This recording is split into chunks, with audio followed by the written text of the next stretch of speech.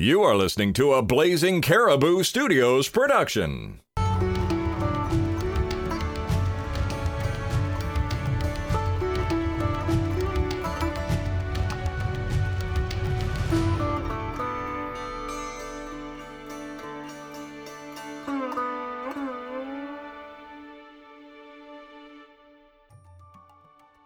Good morning, everybody. This is Victoria, your dog guru, and today we have a very special guest. Dr. Patricia McConnell is joining us, and she'll be joining us on the phone, so I'm very excited to have her. She's written a ton of books. You can find her at patriciamcconnell.com, and her newest book is called The Education of Will, and so we'll be discussing that with her today. If you haven't checked out her site, I encourage you to do that because there's a ton of great information that not only inspired me, but dog lovers and animal people around the world. So if you like this show, you'll definitely like her books. So everybody knows how excited I am to have Dr. Patricia McConnell joining us this morning, and here she is without further ado, and she's got a new book out called The Education of Will. Good morning, Patricia. Good morning. Thanks for having me. What fun. I'm so excited. I found out you actually really enjoy broadcasting, and you have a blog, I found out, and I just keep slowly finding more and more trails back to you. If anybody's interested in finding out more about Patricia, you can find her on patriciamcconnell.com, which will be in the show notes. So tell me about your amazing book. Oh, thank you for asking. And by the way, I should just note parenthetically that the reason I enjoy broadcasting is I don't have to worry about my hair. I love so much the better honesty. Than television. Oh. Here I am. I've got a ponytail. I'm really rocking it today.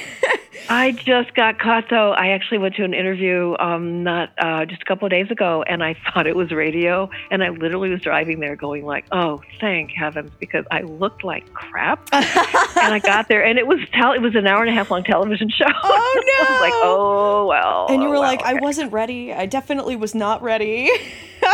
So for everybody out there whose hair looks like mine, radio. Hi. Radio. Hi. Love radio. So, and thank you for asking about my book, The Education of Will. It's a memoir. It's different than any of the books I've written before, although it has a lot about dogs in it for sure. Mm-hmm. The title really has two meanings. Education of Will. Will is in part about Willie, this crazy border collie puppy I got, who came as just a mess at 7 weeks. But it's also about willpower, and that willpower is not enough to heal you when you are broken, as he taught me. Mm-hmm. So it's about trauma and in people and dogs. It's about, I have stories about a lot of the dogs I saw as clients. I've got a lot of stories about Willie, and it's interwoven with my very messy, traumatic past, and how Willie's coming as this messed up puppy actually set me back at first, but forced me to deal with issues that I thought I'd handled. Mm-hmm. You're like, I thought I'd sewed that up with a bow years ago. Yeah, exactly. But no, it turns out I hadn't. And so I am incredibly grateful to this dog, Willie, who's now 11 and a half, because he forced me to deal at a much deeper level. And that's where trauma lives. It's so deeply buried. It's so primal that it takes some pretty serious work to really get in there and dig around and try and get past it. You know, it's so interesting you say that because a long time ago, a client asked me, they had a dog that was a heavy-duty anxiety case that was triggered aggression. So, I mean, you could almost see the flashbacks in this dog's eyes. And she asked me, what was it that possessed me to continue coming to her home every week with a dog twice my size that was and I said, because I recognize terror, and I've been him. And it changes you. I think, especially when you're dealing with aggressive dogs, that takes a certain type of person. Not everybody can do that and really get under the hood because, like you realized, you walk on landmines and you think everything's fine, and then you're like, oh my goodness, there it is. There's that trauma I forgot about. Yeah, no kidding. And, there's so much in what you just said that I think so many people can relate to. You know, I have a theory that's based on nothing, but again, no data whatsoever. But maybe it's just the universal condition. But I think being damaged is something that everybody can relate to. All of us are damaged in some way. Because if we're still alive, and we've got scars, and some of them are physical and some of them are psychological, although, that's all physical too. And that's partly why it's so tricky to deal with, as obviously you well understand. But I think, sometimes I see, I talk to dog trainers, and I think there are a lot of dog trainers like you and me who had to fight a lot of fear in their own life, and they see these fearful dogs, and it's just a part of us just recognizes it and reaches out to them. I mean, like you, I've always felt so much empathy for, quote, aggressive dogs who were so clearly terrified. Yes. And horses. I used to ride a lot. I love horses. And I have two of my own. You're talking to me, girlfriend. Do? I do. I have two. I love them. Girlfriend. I'm jealous. I love horses. And when I did ride, I was never a great rider. I was a good rider, but I was never a great rider. But I did better on the horses who were skittish. I always did better on horses who were a little flighty and a little skittish. You empathize with them. And so... And I I see that in a lot of dog trainers when I talk at dog training seminars. Don't you think? Sometimes I think some people are attracted to dog training because they have so much empathy for what many dogs are going through because they've been through it themselves. Yep. The lack of understanding, the lack of communication, the feeling lost in translation. In fact, you have a book called Lost in Translation, which I read, and It's so true. There's so many mixed messages, especially between canines and people, but even between each other. I mean, you think about talking to a neighbor and you can have two different emotional responses to the same conversation.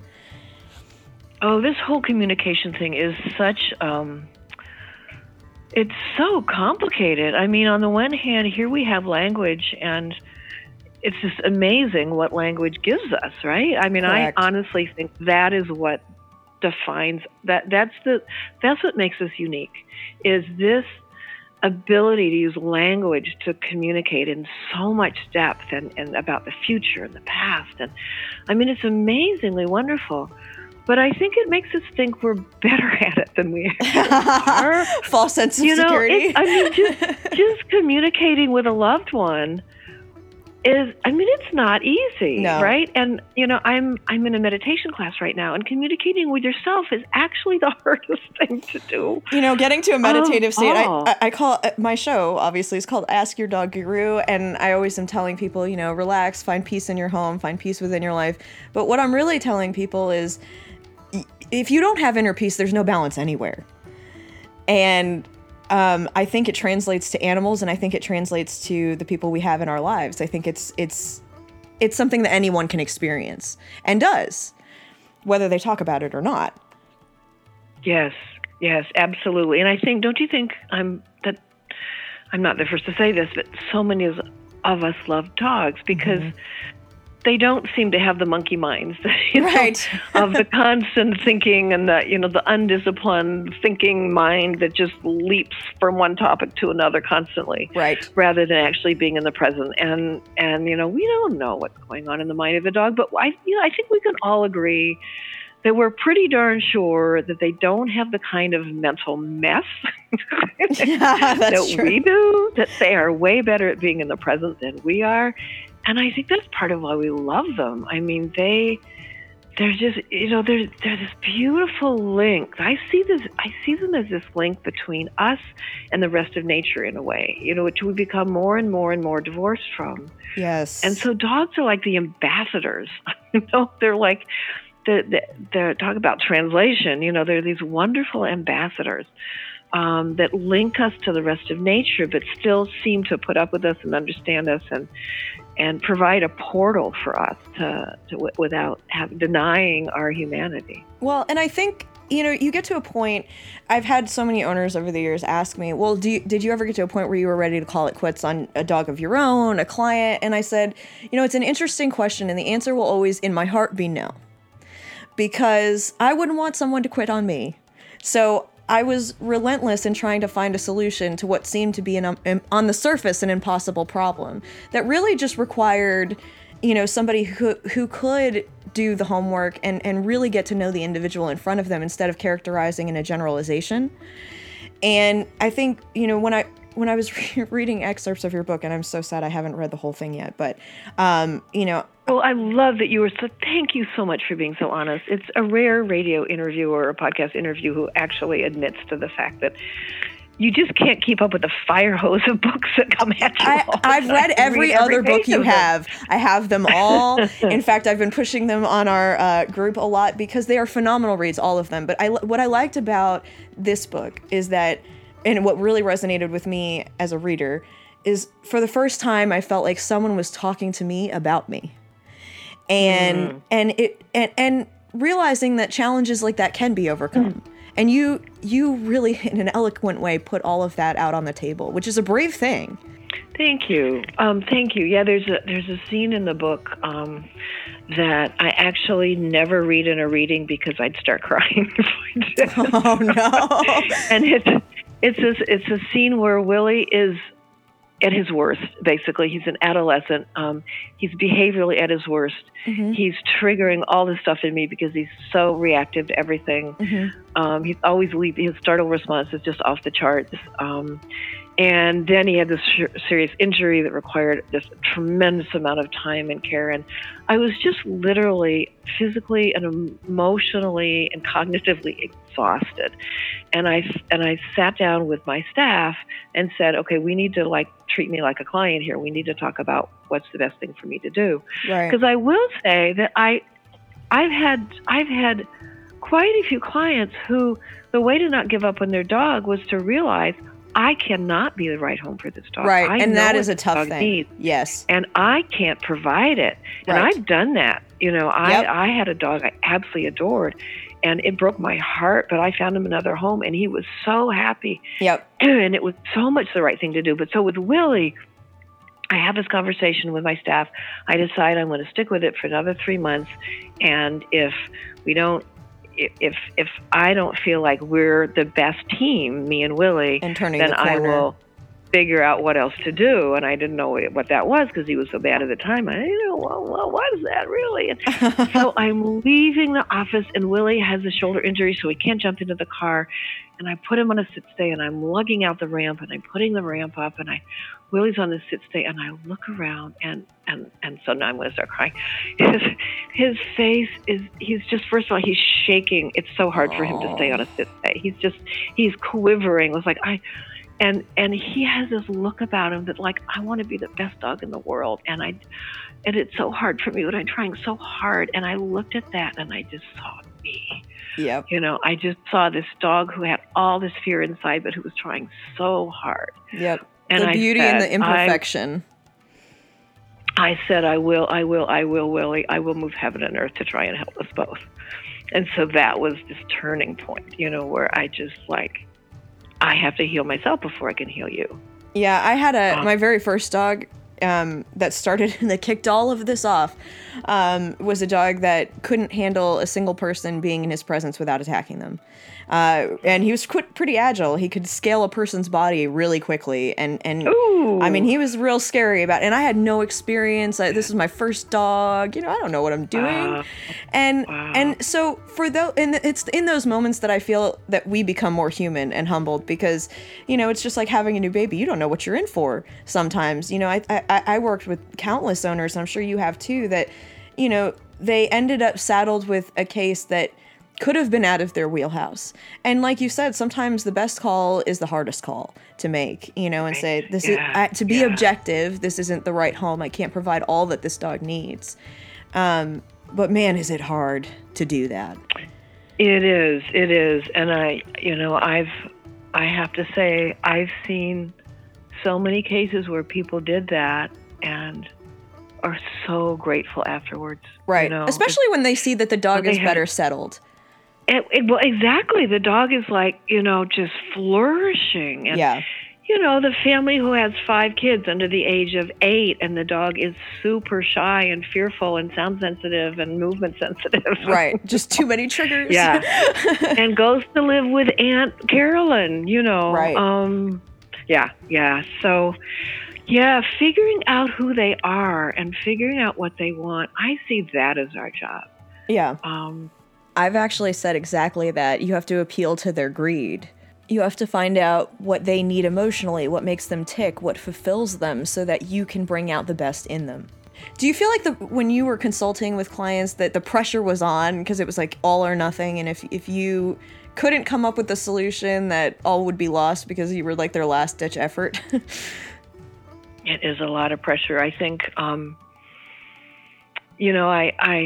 don't know how many people, and I expect this has happened to a lot of the dog trainers who are listening, and to you too, is that people imagine our lives, animal behaviorists and professional dog trainers is sort of spending our days running through fields of daisies with golden retriver puppies. I think so. I think that's true. Right? It's like, how many people have said, oh, I wish I could do what you do. I love to do what you do. And they may, and I would never discourage anybody. But the fact of the matter is, it can be brutal. I mean, I was prepared to work with dangerous dogs. I was prepared to be in danger. I didn't want to, believe me, I'm a complete coward. I did not want to get bitten or hurt. I hated it when it happened. Didn't happen very often because I was cautious and, you knew what you're looking at. Stupid. Yep. Yeah. That's key. If you are listening, very If you ever think about going into this field, you don't put pressure where there is pressure. You have to read body language in the situation and energy. And I feel like if you don't do that, you're going to be more likely to be a chew toy than a trainer. And set a dog back. Yes, absolutely. Insult to injury. And devastate the owners. The few times I can think of 3 times in 25 years where I was bitten, and in 2 of the cases the owners were devastated. I think they felt like if my dog bites her, that they were devastated. In another case, the man actually thought it was funny. It was literally pathological. It was not a pretty case. But so back to this job being potentially brutal. The brutal part that I didn't expect was the emotional part. Was having a fireman sit in my office sobbing with his heart broken because the Labrador he's had for 9 years, that is his best friend, just bit his stepdaughter, who's only 1, and they're talking about whether to get rid of the dog, and then and he's gutted. It's a hard job. It is a really hard job. It takes. I always used to say I'm a counselor before I'm a trainer for both of you, for the dog and the owner, because I used to sit in on consults and you would just see their hearts unravel, and you really. I think you need to empathize with that because we've all been in positions where we were out of our depth. And I think it's a gift to their animal that they reach out for somebody who is qualified, who can help them. But, that feeling of restlessness and hopelessness, I think, has touched every dog owner at some point who's dealt with specifically aggression or anxiety. Well, and even a new dog, one of my favorite booklets of the ones that I wrote with Karen London, who's another certified applied animal behaviorist. She has the same kind of academic background that I do, and she's a friend and colleague. We wrote a book called Love Has No Age Limit about bringing a new dog into your house that's not a puppy, because there are very few books that talk about bringing in an adolescent or an older dog that you got from a neighbor or a rescue or Humane Society. And one of the most important things we talk about is buyer's remorse, is the absolute terror that sets in to everybody, us included, when we bring a new animal into our house, and then and then 3 days later think, what was I thinking? And the fear we all have been there. We've all been there, and the fear, so. Very often they're like great for the first 3 days because they're completely shut down. So they're so unadjusted, constrained, and they're subdued, and they're like so well behaved. And then they get more comfortable, and the real dog comes out, and then they chew or they pee or they do this or they that or they start barking out the window. And then you think, oh no! And you're like, what did I agree to? What was I thinking? And the thing is if it happens to me and Dr. London and you, you know it happens to everybody. Happens to everyone. In fact, it happened to me recently. I had to retire my 17-year-old service dog has been waiting for a replacement for a while. Wow. And I finally found one. And again, perfect dog, first 3 days, just like you said. And then the other shoe dropped. And we had the real puppy. I mean, he's a phenomenal dog. But, you know, like anybody else, I would be lying if I said I didn't have human moments where I go, oh my goodness, just one more day. Just make it through the day. Because I have a young kid, too. Make it through the day. Yeah.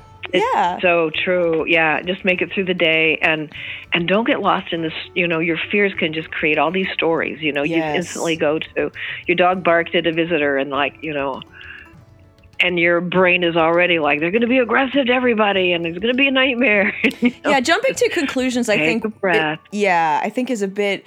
I actually had somebody write into the show last week and they were talking about how their dog has never had an incident of aggression, but somebody basically kind of inflicted themselves on the dog. And I said, well, the dog was being a dog. I mean, I'm not justifying an aggressive response, but I am just saying there is a context in which this happened. It's not like you're always in that position. Exactly. Doesn't mean he's about to eat the kids. And that's, I think that's such an important point you're making, that aggression is not aggression is not aggression. It's not one big, huge thing. And so I can't tell you how many clients I work with who had a dog who killed a rabbit in the backyard. And they come in to me because they have a young child and they're afraid the dog's going to attack a young child. Right. Well, it's certainly possible that those two things could go together, but there's nothing inherent that makes that link. So you watch the dog with a kid and they're like, you know, a semi-stuffed dog. They're like the perfect dog. It's like, right. I love kids. I adore kids. And you know, it's usually so context dependent and so specific. And when it's unpredictable, obviously that's when it's hardest. When, you know, the more context and the less predictability, that makes the prognosis more and more challenging.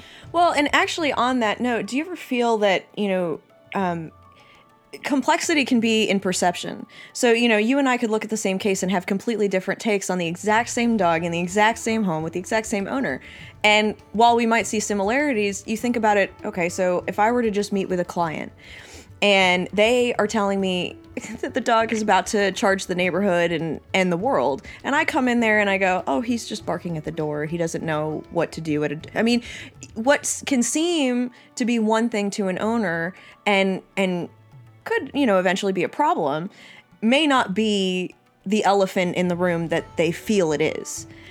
Which is one of the reasons I used to go to homes, because, you know, I would be told about the killer dog. I'd get there and, you know, Fido would be fine. The owner needed more consoling than the dog.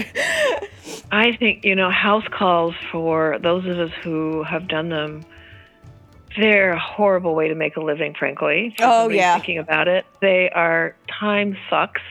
They cost a fortune, but they are so valuable. They are. You know, we do them for the dog, not for valuable. Us. Yeah. Yeah, you just, you know, I just found them to be absolutely invaluable. My ideal, what I actually found ideally, and I couldn't always do this, but ideal is I would actually meet with clients in my office. And do an intake, get a little sense of it with the dog, do a sense of the dog, talk to them about what's going on, what they want, and then a week later, I would go to their house. And I found that to be just absolutely invaluable, because sometimes, you know, because it goes both ways. I mean, sometimes you'd find, like, you know, well, this dog is certainly rude at the door, but I'm not, you know, but this is just, you know, this is just, you go to house calls, like, well, the rude, you know, dog's a little rude when visitors come to the door, but, you know, this is about politeness. This is not about potential aggression. But then you often see the opposite, right? Oh, yeah. The things that aren't things that are things. There's, you know, these two dogs get along fine, and you're like, oh, well, they don't like each other. Do you see how Freddie is actually hiding all the time away from Maggie? But they're best friends. They're best friends. So, yeah, I just think they're invaluable. I really do. Yeah, and you know, to your point, I used to tell clients, I'm not doing this for me. It's exactly like you said. It was a time suck, but it gave me such a different picture. And I told the owner, I said, you're never going to be more comfortable than you are in your own home. And your dog is never going to be more themselves than they are there. Now, some of the other behaviors that we would walk into in, like, say, a public format, if you take them out on a walk and you see all of a sudden Fido becomes, has a Jekyll and Hyde moment, that can be really telling too, because then where the programming and the reprogramming needs to take place, where you can start educating the owner on how to reach the dog. Right. Absolutely. I couldn't agree more. So now, moving into the stage of your career that you're in now, I know you're still writing, and you're going to be speaking again. So on your website, you have an event section that people can check out, correct? Yeah, yep. Yeah, I'm doing a lot of speaking in Wisconsin right now. I love libraries, so I have a lot of talks at libraries, a lot of book festivals for the rest of 2018. Yeah, I'm speaking in Philly, actually, Philadelphia, the end of March. Coming to Florida anytime soon, perhaps? Is that where you are? I am not. Oh, I am not. I was just there. Oh. I was just in Tampa at the American Writers and Writing Program Conference in Tampa. I was just there. I was. Well, if you ever spin back down here, look us up. Absolutely. So in the meantime, I was just thinking about owners and how we were talking about perception and things like that. When you are specifically when you're talking about behavior, what are things that you feel would be, okay, now it's time, what would you say it's time to call a professional in this context? Without ever having, known an individual case, like, do you think it's a bite that warrants the call? Is it when the owner starts feeling stressed? Do you feel like it's the very beginning before there's a problem? Yeah, that's a great question. And I would say, well, first of all, the earlier the better, just like in medicine, right? With behavioral issues, always the earlier the better. And I have a really biased perspective.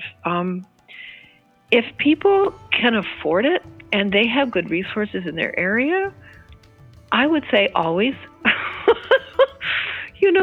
I've known so many people who had really good dogs, and they're really good people, and they've had dogs before, and we were just in casual conversation, or I was over their house for brunch, and I just mentioned one thing, and they're like, "Oh, thank you. I had no idea we could, that's just say, so, so the ideal answer is always.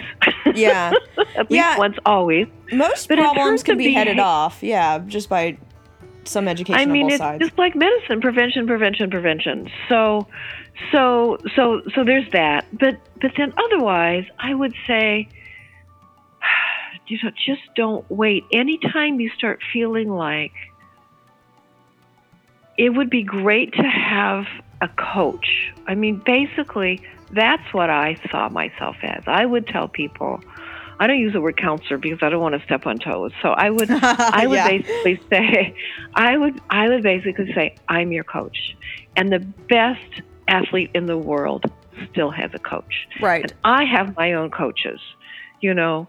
Nobody can know everything that they're doing without somebody looking from the outside in. Right. And so anytime you feel like it would be so great to have somebody who's my coach, who's on my team, who's there for me to help me through this issue, then that's the time. I love that answer. I love that answer because I feel, and I feel that, if anybody is listening to this show, and I appreciate anybody who does listen to it. I'm always astounded that people tune in. But I know a lot of people were really interested in your book.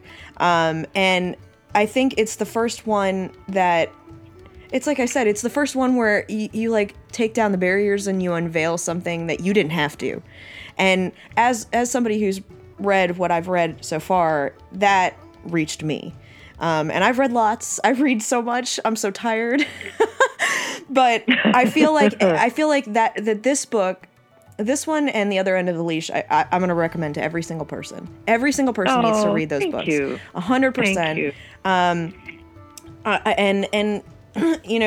Continue following Patricia. I'm going to keep pushing her because just phenomenal. You're a phenomenal author and speaker, and I'm honored that you had the time to fit me in today or at all. You're so sweet. Hey, I don't want to go over your time too much.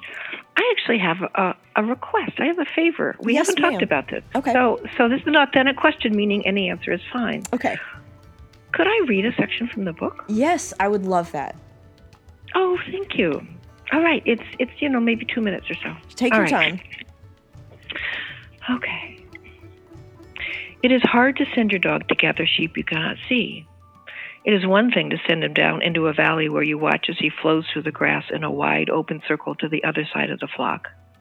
It's another thing entirely to send him over a hill's rise and watch him sink out of sight towards sheep that are not in view. When your little dog disappears, it feels so sudden. First you follow his black and white body as it arcs through the green, becoming smaller and smaller as he runs. Then poof, abracadabra, there's nothing there but grass and sky. It takes determination to stay quiet in the emptiness that remains, to stare at the rolling hills and spiky grass with nothing but jazz riffs of a bluebird to accompany you in your sudden sense of isolation. But willpower is not enough to keep you waiting alone in the emptiness. It takes faith that your dog will do his work without you beside him. It takes forgiveness if you haven't yet brought him up to the task. And so you wait, forcing yourself to stay still, to let what happens happen, eyes straining for the sign that the sheep have been found and are gathered together, moving back towards you in a semblance of order. You stand and you wait, feet shifting, eyes focused on the point where you think they just should appear. Finally, much later than you think it should be, you see the top of a woolly head and then a nose rising up from behind the curve of the hill. And then you see them all, the leader's ears flicking forward and back, chin up, eyes wide and alert. Behind them is your little dog, steady and true, focused on nothing but bringing you the flock, easing them toward you carefully, lest they panic and dart for the woods. Closer and closer they come, and now they are closer still, right beside you, their eyes deep and round, so close that you can almost touch them. That's it? Oh, I love it. Oh, thank you. Thank you. I just want to say to everybody that this, including you, of course, this has been the highlight of my career. I've been in this business for my entire life, and reading your first book inspired a whole journey. So, I just want to thank you. You are so kind to say that. That's, that is just music to an author's ears and, anybody's ears. So thank you. That's so kind. And I love what you're doing. This is just such a great format. Hi to everybody out there listening. I love being able to be on your show. Keep up the good work, girl. Thank you so much. If you guys want to find Patricia, patriciamcconnell.com, do check out her event section, and all of this information and so much more will be in the show notes. Thank you so much for joining me today. My pleasure. Just a couple of announcements. The first is that we do have merchandise. Ask Your Dog Guru has its own store, so you can get phone cases and mugs and shirts and pretty much anything your heart desires. So if you love the show and you want to support us and get something back, this is a great way to do it. So if you're interested in that, a link will be in our post today and in the show notes as usual. If you want to get in touch with me or have a question for the show, you can email me at dogguruhereforyou@gmail.com. That's dogguruhereforyou@gmail.com. And then we do have the Dog Guru Hounds Facebook group, so look us up on Facebook. And we, of course, have a show page and an Instagram, so make sure you're following us there. So grateful that Dr. McConnell was able to share with us today. If you're in the Midwest, definitely look her up and see her speak. She is just an absolute joy. I know you'll love her. You've already heard her, so go meet her in person. Our next episode of Ask Your Dog Guru is going to be all about listener questions, so if you have some and you've been kind of on the fence about writing into the show, now is the time, because I'm still gathering our last minute cases, so I would love it if you wanted to contribute and tell me about your dog. I hope everybody has had a fantastic week and continues to do so. Every single day, I am warmed and humbled by this experience and by all of our listeners who write in and share their amazing dogs with me every single day. So thank you to all of you guys. Keep it coming. Love being involved. That's it for me today, everybody. This has been Victoria, your dog guru. Namaste.